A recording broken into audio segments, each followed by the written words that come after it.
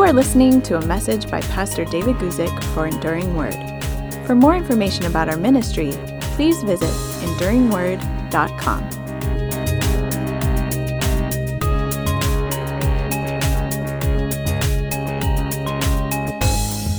Hey everybody, my name is David Guzik, and I'm so pleased that you could join us here on this Thursday afternoon for our live question and answer program. If we've never been introduced before, I am a pastor for many years, but I also have sort of a unique kind of contribution to the body of Christ. I have a text commentary on the entire Bible that some people find useful. People use it at my own website, enduringword.com, or sometimes they use it at an excellent Bible resource called Blue Letter Bible. That's blb.org. And so one of the things I just love to do in my life is I love to talk about the Bible. I love to answer Bible questions. I certainly don't pretend to have all the answers. I just kind of get together with people here on a Thursday afternoon, and I do the best we can. The way we do it is that you write your question in the side chat, and then we respond to the question. We have a moderator. His name is Devin. You can say hi to Devin in the side chat. And we also love to hear where you're from because we have a wonderfully international audience. Write your question in the side chat. Devin selects from those the questions he thinks might be helpful to the broadest audience possible, and we prioritize those particular questions. We also like to get to questions that came in after we cut them off or that we just simply weren't able to get to. So last week, when I was actually doing the question and answer from a pickup truck in Tennessee, last week a late question came in that I was looking over the chat transcript and I said, hey, let's answer that one. We want to get to the answer or the question that came from Shout to Grace. Shout to Grace asked a very simple question that we're going to make our lead question for today. And the lead question is simply this: who made God? A fundamental question, isn't it? Who made God?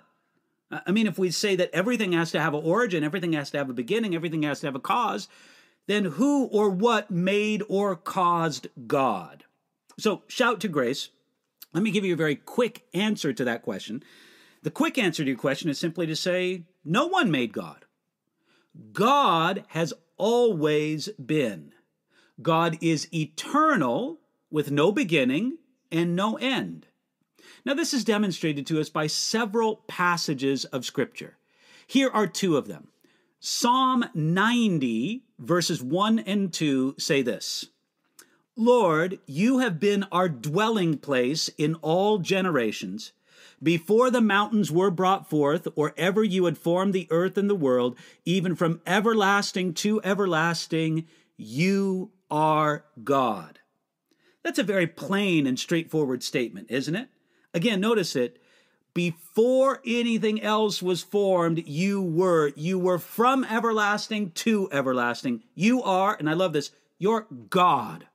God, the true God, is different from any pretend deity or different from everything else that's created in this world. He has no beginning and has no end. I like the old commentator Adam Clarke. He wrote a few hundred years ago about the time of George Washington or the early years of the American nation, the United States. Adam Clarke said of this statement, he's an English commentator, he said, "This is the highest description of the eternity of God to which human language can reach." He said that of the phrase, from everlasting to everlasting. It's a broad, comprehensive statement telling us that God is in some way that is beyond our comprehension, outside our time domain. God is eternal, no beginning, no end. Another passage of Scripture that gives a similar thought is Psalm 93, verse 2. Your throne is established from of old. You are from everlasting. Now again, that's just a very simple, powerful statement speaking of the eternal nature and character of God. You are from everlasting. Powerful, important passage there. So when we read in Genesis 1:1, in the beginning, God created the heavens and the earth, we understand that God himself was before the beginning. God existed before the beginning and has existed always. Again, he is a being outside the time domain. Now, some people are troubled by the question, where did God come from? They're troubled by the question, who created God? There's atheists and those who object to the idea of the biblical concept of God who love to bring this up. But again, I would say that the answer is found in the very definition of God, that God is the uncreated being, that he's eternal, that he's without beginning and without end. Like, if you notice this, I love the words of the late Dr. J. Edwin Orr. He used a very memorable definition of God, and I think it's a thoroughly biblical definition of God. He said this: God is the only infinite, eternal, and unchanging spirit, the perfect being in whom all things begin and continue and end. Now, again, that's not a biblical definition of who God is, but I think it's a pretty good philosophical definition of God. God is infinite, he's eternal, and he's unchangeable. And in him, all things begin, continue, and end. You see, the real question is simply to ask ourselves, is the God that's given to us by logic and by the Bible, does this particular God actually exist? That's really the question, isn't it? Look, all our wishing that there is a God will not create a God if there is, in fact, no God. You can wish there's a God all you want, but if there is no God, it's not going to make it. But let me tell you this. Every atheist denial of God will not remove God if there is, in fact, a God. And so the idea of God just being the projection of somebody's wishes or desires, I think you can answer back and just say the same, that every atheist denial of God is a projection of wish and desires. Leave aside any projection of wish and desire. No, we have to decide whether or not there actually is a God. You see, you could say that old-time atheism said, I don't believe in God. Modern atheism says, you are a fool if you do believe in God. And those who believe in God are often accused of believing in God out of a psychological need to believe that there is a God who makes sense of the world. Yet it can just as accurately be said that those who claim that there is no God believe that out of a psychological need to avoid or escape accountability before the judge of all the earth. It's very interesting to me as I read or listen to many of the modern arguments against God. Many times, not always of course, but many times those arguments come down to a simple denial of God's right to judge. They look at something that's recorded in the Bible that is a judgment of God. When God judged the world in Noah's time, when God judged the Canaanites in Joshua's time, when God judged other peoples at other times, they say how horrific judge. And basically what they're saying is God has no right to judge. Listen, if you're an atheist, I don't blame you for trying to claim that God has no right to judge. Because there's something deep inside of you that knows that one day you will answer to God as judge. And you will be held to account for what you've done or what you haven't done in regard to God. You see, many people today want to deny God's right to judge, or they demand that God should judge things exactly as their accusers would demand. I'm fascinated how many people think that God should think just as a modern 21st century progressive or liberal should think. That should define who God is. That he should think that just like the New York Times page or what modern progressive thought, so to speak, says. Listen, God is eternal and he's not bound by time constraints or the constraints of culture. That's why that in the present day, the most effective efforts for atheism, in my opinion, are not based on logic or arguments at all. They're based on mockery. They're based on setting aside clear thinking and true arguments, and basically they just try to mock the idea of God, and they try to make you feel like a fool for believing in God. Friends, let me tell you, there is more than enough evidence that God has given us of his existence. And just because somebody folds their arms and says with great confidence, well, it's not enough evidence for me, it doesn't mean that there's not enough evidence. God has given us plenty of evidence of his existence, and we can be confident in the existence of God and in the existence of a God who is, as the Bible says he is, eternal in all his nature. So I hope that is an answer for you that makes some sense. If we could just summarize it like this: who made God? Well, no one. By definition, God is eternal, and he always has been. It's been said that at the end of it all, you either have an eternal creator or you have an eternal creation. Either God is eternal or matter. The material world around us is eternal. I believe, along with many other people, of course, that it makes a lot more sense to say that God is eternal, and that's the truth. So, shout to Grace. Thank you for your question.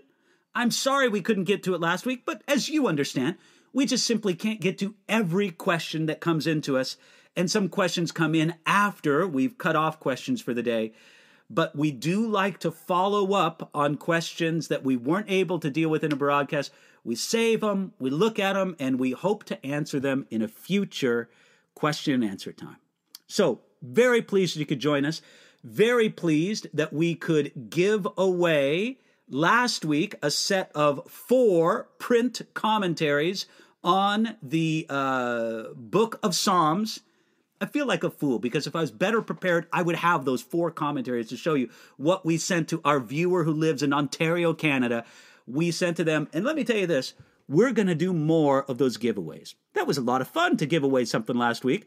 I think we're going to make giveaways a more regular part of our Thursday afternoons, because we love our Thursday afternoon viewing audience. We're so pleased that you could join us. And even though we're not doing a giveaway today, you can expect them more often in future Thursday afternoon, at least here in California time, Thursday afternoon question and answer times. That's it for our lead question today. Let's go now to some of the questions that have come in on the side chat. Again, they're forwarded to me by the moderator, so I'm just looking at my messages and see that a question has come in from Adonis. And Adonis asks this question: please compare and contrast the ransom theory / Christus Victor with the penal substitutionary atonement, and explain why you prefer one over the other. Well, Adonis, you're asking a very valid question here. You're asking about the ransom theory. The idea is that the atonement of Jesus was like a ransom that was paid and set his people free. Now, of course, there's complications of that theory, because you get into a very elaborate theological discussion about to whom was the ransom paid. Was the ransom paid to God the Father? Was the ransom paid to Satan? There's some debate about that has followed throughout the history of theology. But the ransom theory basically sees the payment of Jesus at the cross as being made to pay a ransom to free the captive people of God. Then you have the Christus Victor understanding of the atonement. This emphasizes the fact that the atonement that Jesus accomplished at the cross was fundamentally a victory over the powers of darkness and death. And it's this victory over the powers of darkness and death that sets the people of God free. We were held in bondage. Now, you say the ransom theory / Christus Victor, because those two theories are much the same. They overlap a good deal, but they're not exactly the same, but they're certainly related. And then you say, with the penal substitutionary atonement. Now, let me explain those terms for our viewing audience. Penal has to do with the law.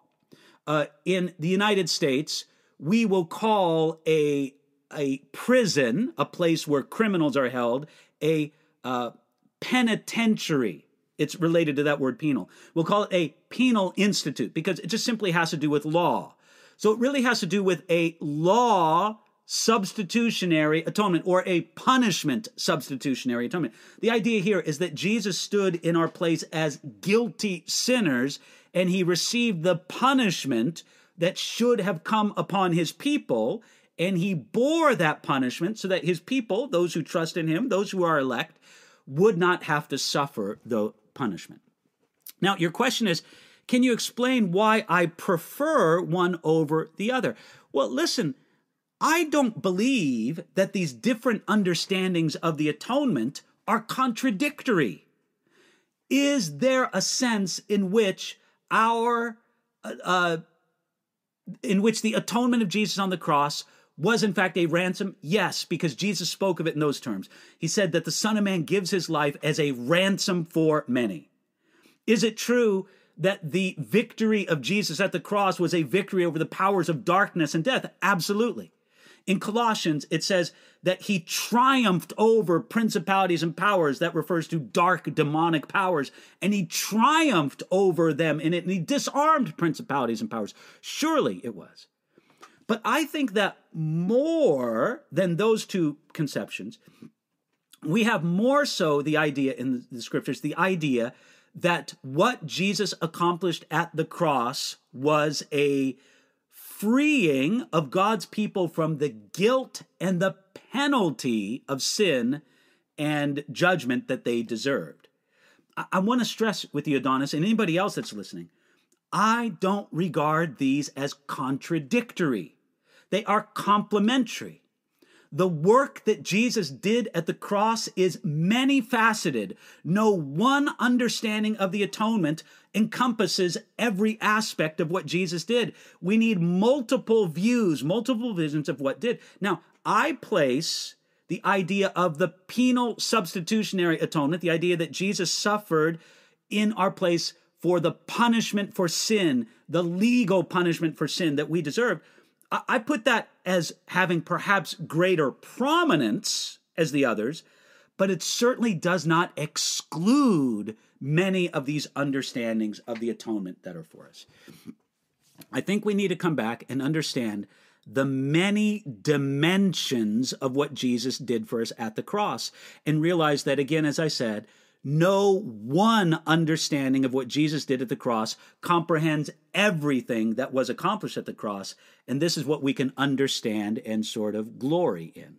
So, Adonis, I hope I've made myself clear enough for you, just a basic understanding in a very short and incomplete way as to what these different understandings of the atonement are and sort of how they relate to each other. Let me go on to a next question from Carmel. Carmel asks, the Jewish leaders stoned Stephen. Wasn't that against Roman law? Earlier, the leaders had said that they needed Pilate to declare a death sentence against Jesus because of Roman law. Well, Carmel, you are exactly right. Again, I have a very high opinion of you, our viewers, to our weekly question and answer time. Because you guys ask great questions, perceptive questions, questions that show you're reading and understanding the Bible. Carmel, you are exactly correct. When the religious leaders in the book of Acts stoned Stephen to death, they were operating outside the permission granted to them by the Roman law. They were running a risk. And the sense is that they were so overcome with frustration, exasperation, and even hatred that they did something that was dangerous for them to do. And what was, in fact, dangerous for them to do? Well, it was dangerous for them to go beyond what the Romans permitted them to do and to execute Stephen. They were definitely running a risk. Now, maybe because it was the Passover season, And the antenna of the Romans was much more heightened. They were much more sensitive to disruption and things that were going on in the city of Jerusalem. Maybe specifically because it was the Passover season, maybe that helps explain from a human perspective why, when it came to Jesus, the religious leaders were not willing to take the risk of executing Jesus themselves by stoning, but rather they forwarded Jesus to Pontius Pilate, the Roman governor, for his execution. Now, that may be the reason why on a human level it happened. Let's talk just for a moment on why from a divine level it happened that way. It happened on a divine level that the Jews themselves did not execute Jesus, but they forwarded him to Pilate because it had to be fulfilled that Jesus would be crucified, as Jesus himself predicted, and that Jesus would be hung on a tree, so to speak, to fulfill the prophecies from the Old Testament that spoke of the one hanging on a tree bearing a curse. There are many intimations in the Old Testament that the Messiah would be crucified, the piercing and such. But then there are other intimations specifically made directly by Jesus, not intimations, direct predictions by Jesus that he would be crucified, and those had to be fulfilled. And if the Jewish leaders in Jesus' day would have executed him, it would not have been by crucifixion. It would have been by stoning. So, Carmel, you're seeing the situation accurately, but you're just pointing out a tension that is there in the scriptures. The Jewish leaders were going beyond their permissions when they were executing Stephen, and they ran a risk for it. Whether they suffered anything for it, whether some of these leaders were called to account before Pilate or some of the other leaders, we don't exactly know, but they were running a risk in doing so. All right, on to the next question that comes from Tunal Banan. Here, the Subway brother or sister, perhaps, in Sweden, asks, how old is the universe? The Bible says the earth is 6,000 years old, but did the universe exist? It says that the earth is 6,000 years old, but did the universe exist before that?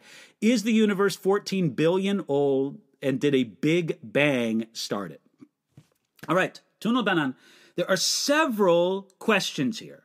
First of all, I'm going to question what you say about the Bible says that the earth is 6,000 years old.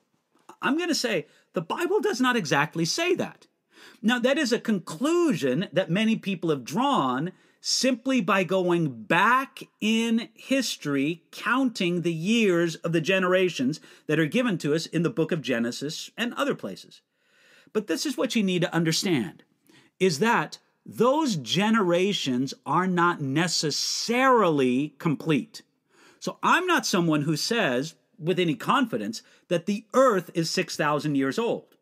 Again, I know where people get that figure, but we are assuming that those generations are complete, and they are not necessarily complete. Now, with saying that, I think that the most direct understanding of the Bible does not suggest that the Bible is as old as the vast majority of scientists and other researchers say that it is, millions upon millions of years old, and then again, the universe as well. I have to say that my resolution of this is to simply understand that I don't have a problem with God creating an earth with age built into it. Now, I understand there are dear and serious brothers and sisters who are kind of outraged by that suggestion. I have to honestly say, I don't quite understand their outrage. They think that it makes God deceptive, but I don't think necessarily so. And I just go back to what we understand about creation in the book of Genesis. We understand that God created Adam not as a fertilized egg, not as a newborn baby, not as a 5-year-old. God created Adam as an adult male. God created Adam with age built into him. We also know that there were trees in the Garden of Eden. When God created trees, did they have rings on the interior of the trees? Again, that's an indication of having age built into it. I could give you many other examples, but I think you get the point. I don't have any problem myself God creating a universe with age built into it. As to why he did it, I don't know. We could speculate on reasons why, but that would just be our speculation.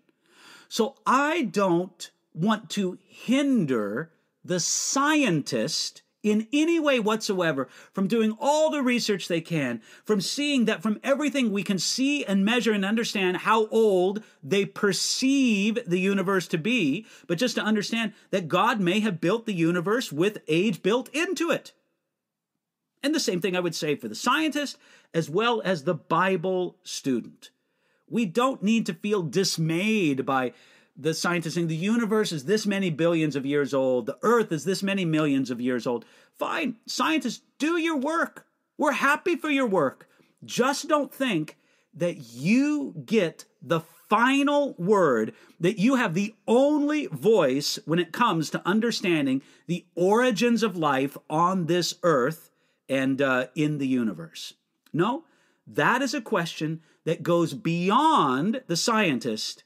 It has to come back also to the theologian. Now, I don't believe that the theologian has the only voice in that question as well. The Bible doesn't. We bring in our knowledge from many different fields, but we don't exclude philosophy, theology, most especially what the Bible says. And I think the Bible gives us the greatest understanding about this. So, did God use a big bang to start the earth? Well, I don't see why not. I mean, when it says God created the heavens and the earth, something happened. And if it was a big bang, well, then praise the Lord for that. So that's simply the way I would explain this. I tend to feel at peace with the answer that God created a universe and an earth with age built into it. Again, I fully understand that there are other people who have a great deal of problem with that answer. But again, I'm just answering for myself in that particular regard. Thank you for that question. Let me go on to the next question that comes from George. George asks the question, can you explain the word Elohim? Okay, well, George, to my understanding, and look, I feel like I know the Bible pretty well, but I don't regard myself on an expert having to do with everything with the Bible. So maybe somebody has a better or more complete answer than I do on this. But to my understanding, I would explain it simply like this. El is the ancient Hebrew, and in many related languages, the ancient Near Eastern, you could say that, the ancient Hebrew word for God. And it's the generic word for God, much like the English word God. You know, God is a word that people apply to the true God, the God who's revealed to us in the Bible. That's the true God. But people apply the word God to all sorts of things, to the Greek and Roman gods, to the gods of other religions, to objects that people might regard as a god. Oh, he just bought a new car and he treats it as his god. You know, those kind of things. So we understand that in English we have a generic word for a deity, God, G-O-D. Well, in ancient Hebrew, there's a generic word for deity, El. Elohim is the plural version of God. Now, you could translate it gods, simply in the plural, and it is translated that way legitimately several times in the Old Testament. But there is also the idea of the plurality of majesty. This is not only true in ancient Hebrew, but it's true in many other related languages, where a single or a particular being is called by the plural to denote and to declare their majesty. Elohim is not the singular. It's not even what's called the dual, the plural, just in a sense of meaning two.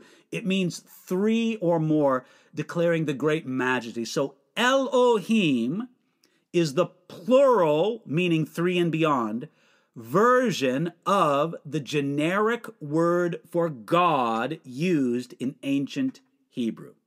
Now, we, and I'm speaking for myself and anybody here who might agree with me, as Christian Trinitarians, which I think is sort of a repetition of the same thing. If you are a true Christian, you are a Trinitarian.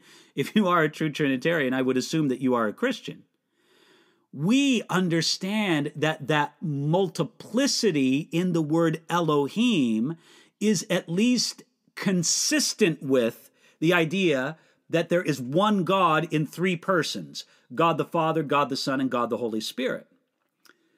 There are people, such as the Jewish people, who understand the word Elohim to not denote anything Trinitarian. Of course, Jewish people wouldn't agree with that, but they would agree with the idea of it denoting only the great majesty of a single God, of God in pure singularity, just simply the God that the Jewish people would understand in their theology. So again, George, I hope that that's a good enough explanation there, brings you enough understanding. That's the background to the ancient Hebrew word Elohim. Other words for God in the Hebrew language are, of course, the name of God, best expressed by the word Yahweh. More ancient pronunciations of that would sometimes be the word Jehovah, but Yahweh is a better, or Yahweh is a better pronunciation of that. And then, of course, God in the Old Testament is referred to many times by the word Adonai. Adonai is simply the generic word in the ancient Hebrew for Lord. And Lord in the ancient Hebrew, just like we would use the word Lord in English, sometimes refers to God as being Lord over all, and sometimes it is simply a respectful address of somebody else. As in Old English, you would say Lord this or Lord that. Okay, that's a quick summary of Elohim and other names or titles or references to God in the Old Testament, in the Hebrew Scriptures. Next question comes from TJ. Why were the archangel Michael and Satan arguing about Moses' body? Were they trying to figure out where God buried him? Well, TJ, you got a way of asking good questions here. Difficult questions. This idea of Michael, the archangel, and Satan disputing over the body of Moses comes to us from the book of Jude. And in the book of Jude, he makes it very clear that they disputed over the body of Moses. And in that dispute, Michael would not even defame or revile Satan, but he would speak to him in the name of the Lord, saying, "The Lord rebuke you." Now, you're asking a good question. That is not answered directly by the Jude text. In Jude, we learned that they were disputing. We're not told why. And it comes to us to sort of speculate. Why would Michael the archangel and Satan be disputing over the body of Moses? Look, I don't think we can come to a firm biblical answer to that question because the Bible does not tell us specifically. We want to make sure that any answer that we give to that is somewhat speculative. Now, TJ, I'm going to give you an answer in just a moment, but I want to make that clear. The answer I'm going to give you is not specifically given to us by the Scriptures, so we have to be a little bit cautious. We have to say, well, we're speculating a bit here. Now, what would be the speculation that I would offer to you for? I believe that God had a purpose for the body of Moses because God was going to reanimate, resurrect the body of Moses, and use him for a special purpose, at the very least, to send Moses back to the earth to appear with Elijah at the Mount of Transfiguration. We know from the Gospels that Moses and Elijah appeared truly, really, physically in bodily form there with Jesus at the Mount of Transfiguration. They had a little conference, a little conferring with one another. Now, I want you to think about that for a moment. Who were the people that appeared with Jesus? Moses and Elijah. Well, what happened to Elijah's body? Elijah never physically died on earth.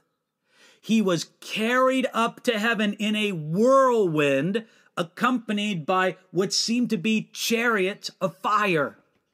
The chariot of fire sort of seemed to run interference almost, and he was carried up to heaven in a whirlwind. God had a special purpose for the body of Elijah, so he carried him up to heaven. Perhaps, even though Moses physically died on earth, God said, I've got a special purpose for that body. Michael, go down and get it. And in the getting of it, he had to contend with Satan in order to get it. Now, again, TJ, I want to make clear, the Bible does not specifically tell you what I just told you, so we treat it lightly. We don't want to make a doctrine out of something that the Bible doesn't specifically tell us. But it is interesting to think, Moses did have a very special appearance in the Transfiguration, and Moses does seem to appear, there's controversy about this, perhaps as one of the two witnesses in the book of Revelation. Maybe that's a further purpose. Maybe God wanted to do something special with the bodies of Moses and Elijah, and this reflects that. That's the best answer I can give you, even with the recognition that the scriptures do not specifically tell us. All right, let me go on to the next question from Jeanette. Jeanette asks the question, we all know that Jesus is the Word, but what exactly does that mean? What does it mean for Jesus to be the Word? Jeanette, you are asking a fantastic question. Again, I want to give great credit to our viewing audience today. You guys are fantastic in the questions that you are asking. Okay, we know from John chapter 1, where John says, in the beginning was the Word, and the Word was God, and the Word was with God. And then he goes on and tells us more about the Word. John uses a very specific term to describe Jesus as the Word there, and the term is simply this, logos. Now, that term logos had a very rich background in both Greek thought, but also in Hebrew or Jewish thought. In Jewish thought, the Word of God represented God himself. As a matter of fact, Jewish rabbis would sometimes use the phrase, the Word of God, instead of God himself. They would say, the Word of God appeared to Abraham, instead of saying that God appeared to Abraham. Now, this is tied up with some of the Jewish reverence for the name of God, but they would consider that the word of the Lord was a way of referring to God himself. It was their way of understanding what the Old Testament really tells us, that God is so intertwined with his own revelation from his word that there is a unity between God and his word. That's the background of the idea of the word in Jewish thought. Now, the idea of the word in Greek thought is in some ways even more wonderful. In Greek thought, the logos, the word, was the organizing principle behind the universe. That's how Greek philosophers had thought about this idea of the logos, the word. They looked around at the universe and they saw a universe that was ordered, that was organized, that had, to use a more modern term, design behind it. And they would say, well, who designed it? What was the designer? And they would say, it was the word, it was the logos. When John said that Jesus Christ was and is the Word, the Logos, there is a sense in which he was speaking to Greek thought and saying, you perceive that there is an organizing principle to the entire universe. I'm here to tell you that it is Jesus Christ. And he was also speaking to his Hebrew or Jewish readers, saying, you understand that God has a way of revealing himself. God's revelation is sometimes known as his word. Let me tell you who the ultimate revelation of God is. So to say that Jesus Christ is the Word, as we see so beautifully expressed in John chapter 1, it is to tell us that he is the organizing principle behind all things. He's the mind that encompasses the universe, that he is God, and he is the ultimate revelation of God. One more thing. It is important to understand that God thinks so highly of his word that he identifies himself by title with his word. Think about that. If God thinks so highly of his word, should not we also think highly of his word? Listen, friends, you want to have the same opinion of God's word that God himself has. You don't want to think higher of God's word than he does, if that were possible. I don't know if that is possible. But you certainly don't want to think lower of God's word than he thinks of his own word. So again, I think that is a very important thing for us to consider and for us to look at. So let's continue to go on here. Next question comes from Dahlia. How is conviction from God different from condemnation from Satan in daily life when we regretfully sin? What a great practical question that is, Dahlia. When we sin and feel guilt, or some people call it conviction, sometimes it feels like condemnation. It's a bad feeling about our sin. How do we know if that bad feeling about our sin is coming from the Lord in conviction of sin, or from the devil in condemning us as, filthy people who have no right to come before God? Dahlia, very early in my Christian life, I heard somebody express it this way, and I'm simply going to pass it on to you.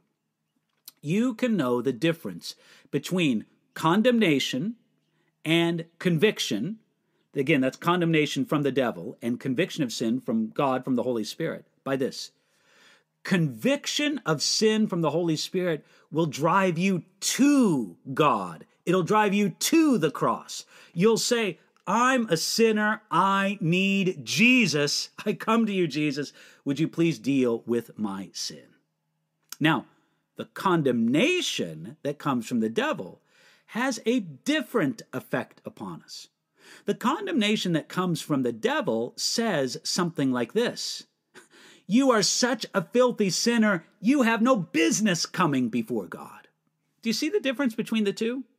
It is a pretty substantial difference, and one that we have to pay attention to. So, when you feel terrible about your sin, is that terrible feeling making you say, I need to run to God for the cleansing of my sin? Or are you running away from God because you feel that you're such a filthy sinner you have no place before him? If it's driving you to run away from him, that sounds like condemnation from the devil. If it's drawing you to run to God and receive forgiveness and cleansing from your sin, then that's the work of the Holy Spirit. Dahlia, I hope that helps you. And again, thank you for your wonderful question. Next, we go on to Antonio, who asks this question. In Matthew chapter 6, verse 10, what does it mean when we pray, thy kingdom come? As followers of Christ, what should our reactions be? Again, Matthew 6:10 in the New King James Version, Jesus instructed his followers to pray, your kingdom come, your will be done on earth as it is in heaven. Well, listen, Antonio, it does mean that we should desire for God's will to be done on earth, and for it to be done completely unhindered, with nothing blocking it, with nothing stopping it, and that it should be done as unhindered on earth as it is in heaven. It does not mean that God intends everything that is true or will be true about heaven to be existing on earth right now. Friends, sometimes people say this. Sometimes people say this, and they'll say, well, there is absolutely no sickness or disease in heaven. Therefore, it can never be God's will for there to be sickness or disease on earth. Now, it's true that there is no sickness or disease in heaven, but there's also no marriage in heaven. And we know God desires there to be marriage on earth, but there will be no marriage in heaven. We do know that there will be no persecution in heaven, but God has allowed there to be persecution on earth. We know that there will be no suffering or pain in heaven, but God has allowed for a redemptive purpose for there to be suffering and pain on earth. Now, we certainly don't want to say for a moment that all suffering and pain is from God. We don't want to say that all sickness is in God's purpose.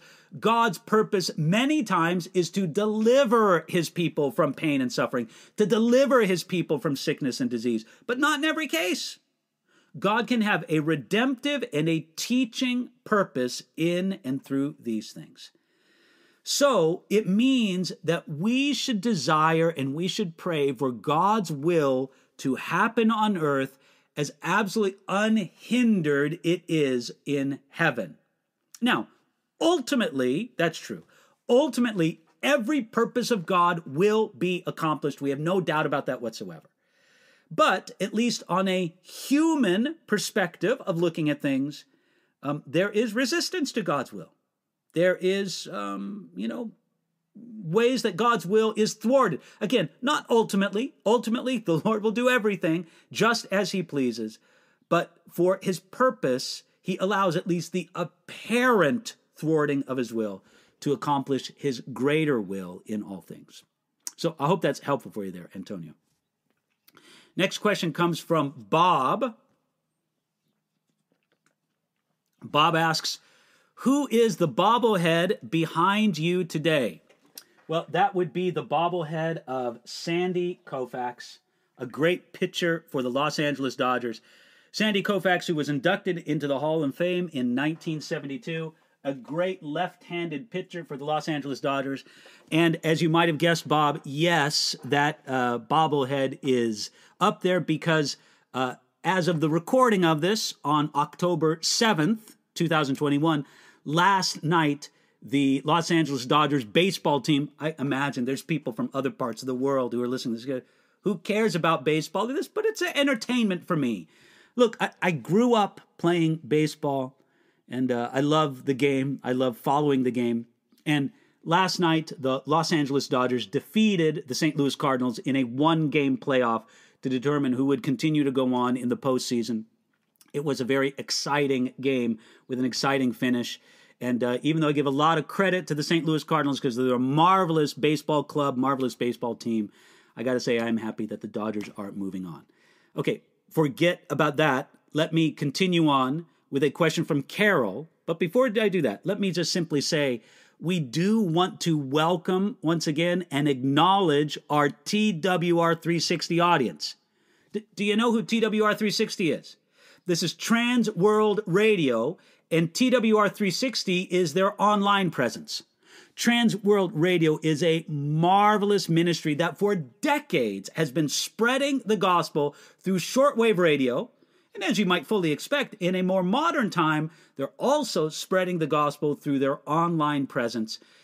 This YouTube video is being played on a portal through the TWR 360 website. So I want to welcome and thank all of our TWR 360 viewers from wherever they are all over the world. We're very pleased that you could join us today. And maybe I should apologize to you, especially for going on about American baseball just in the last few minutes. So for that, let me go on to our next question from Carol, who asks, what are some examples that we as Christians can or should do to bear fruit?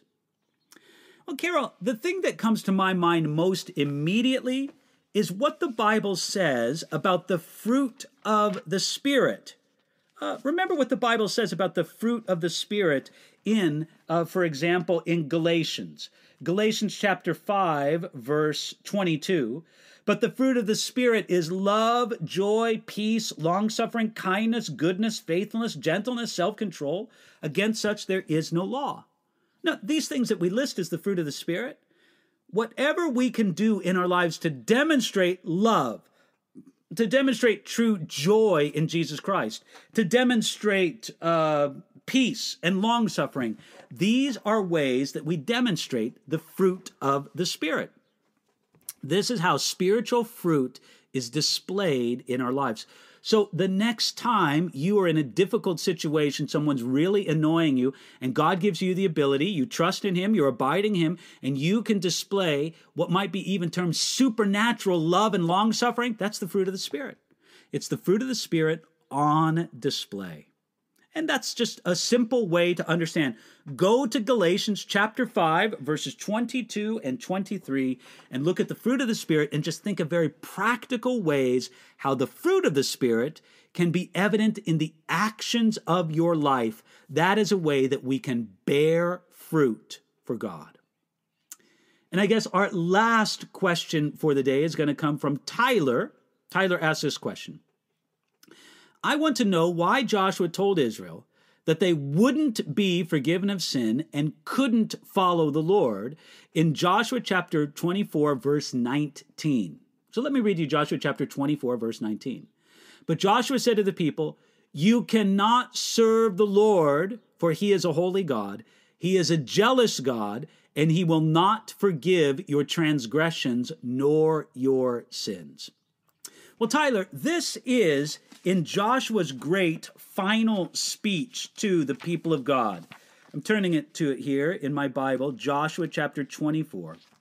And we have this remarkable statement, this remarkable speech that Joshua made to God's people at the very end here, right before. And I almost want to say this. He's using some Holy Spirit-inspired reverse psychology on the people of Israel. Do you know what reverse psychology is? Reverse psychology is basically you tell somebody you can't do something because you want them to do it. Well, you can't go in through that door. And they say, well, now I want to go through in that door. So basically, Joshua is telling the people of Israel, I look at you, and you guys are people that in many ways seem to be far from God. I'm not overconfident in your ability to trust in God and to follow Him and to honor Him. You're going to have to step up your game, so to speak, if you want to go forward and really follow the Lord in this particular way. I really think that's what he's doing here. He's warning them that it's not a light thing. It's not an easy thing to follow the Lord. And you, people of Israel, if you think, well, we follow the Lord and this is easy and we can just do it, we've been doing it all along, it's as if Joshua is telling them, no, you haven't been doing it. I don't know if you can do it. I love the response of the people of God in this. It says there in verse 21, and the people said to Joshua, no, but we will serve the Lord. In other words, the response from the people is exactly what Joshua and the Lord desired. He wanted to stir up within them a strong response of saying, listen, you're saying that you don't know if we can, you don't think it's going to be able for us, but we want to know that, no, we will pursue the Lord, we want to. And then Joshua said, following in verse 22, Joshua said to the people, you are witnesses against yourselves that you have chosen the Lord for yourselves to serve Him. And they said, we are witnesses. Now verse 23, now therefore he said, put away the foreign gods which are among you and incline your heart to the Lord God of Israel. Joshua understood that they needed to do these things if they would follow the Lord in truth. And Joshua was very concerned that they not have a light, casual, unthinking commitment to the Lord. Listen, sometimes this is the greatest enemy that we face in our following of God. This sort of casual understanding, well, we're all serving the Lord. Oh, we're all doing these things. And Joshua would not let the people of Israel get away with that. So he warned them very strongly, I don't think you guys can do it, all a while hoping that they would rise up and answer him and saying, no, we are determined to serve the Lord as we should. Well, folks, that was the last question that we're going to answer today.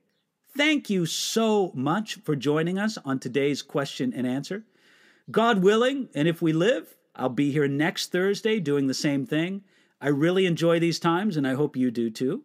And if you have not been, if your question was not dealt with, if our moderator didn't pass it on to you, don't despair. We're going to look over the questions and perhaps deal with them for our lead question next week. Again, we're just looking for the questions that'll have the widest appeal to our general audience. I'm going to talk to my people and see if we can't arrange a giveaway for next week, because I had so much fun doing it last week. Why don't we try to do another one this next week? Look, we love giving things away. That's one of the things about the Bible resources that we provide. They are absolutely free. You can go online, enduringword.com. You can go to Blue Letter Bible, blb.org. Those resources are available in a variety of languages, free. Now, the print books aren't for free. The print books we charge money for, but we love to give away the same material, the Bible commentary, absolutely free online, and hope that you enjoy it and find good use from it. God bless you. Thank you for joining us today. It's been a blessing to have you a part of our broadcast, and we will be with you next week, God willing, and if we live. Thanks so much, and goodbye. You've been listening to a message by Pastor David Guzik for Enduring Word. For more information about our ministry and how to grow in your relationship with Jesus, please visit enduringword.com.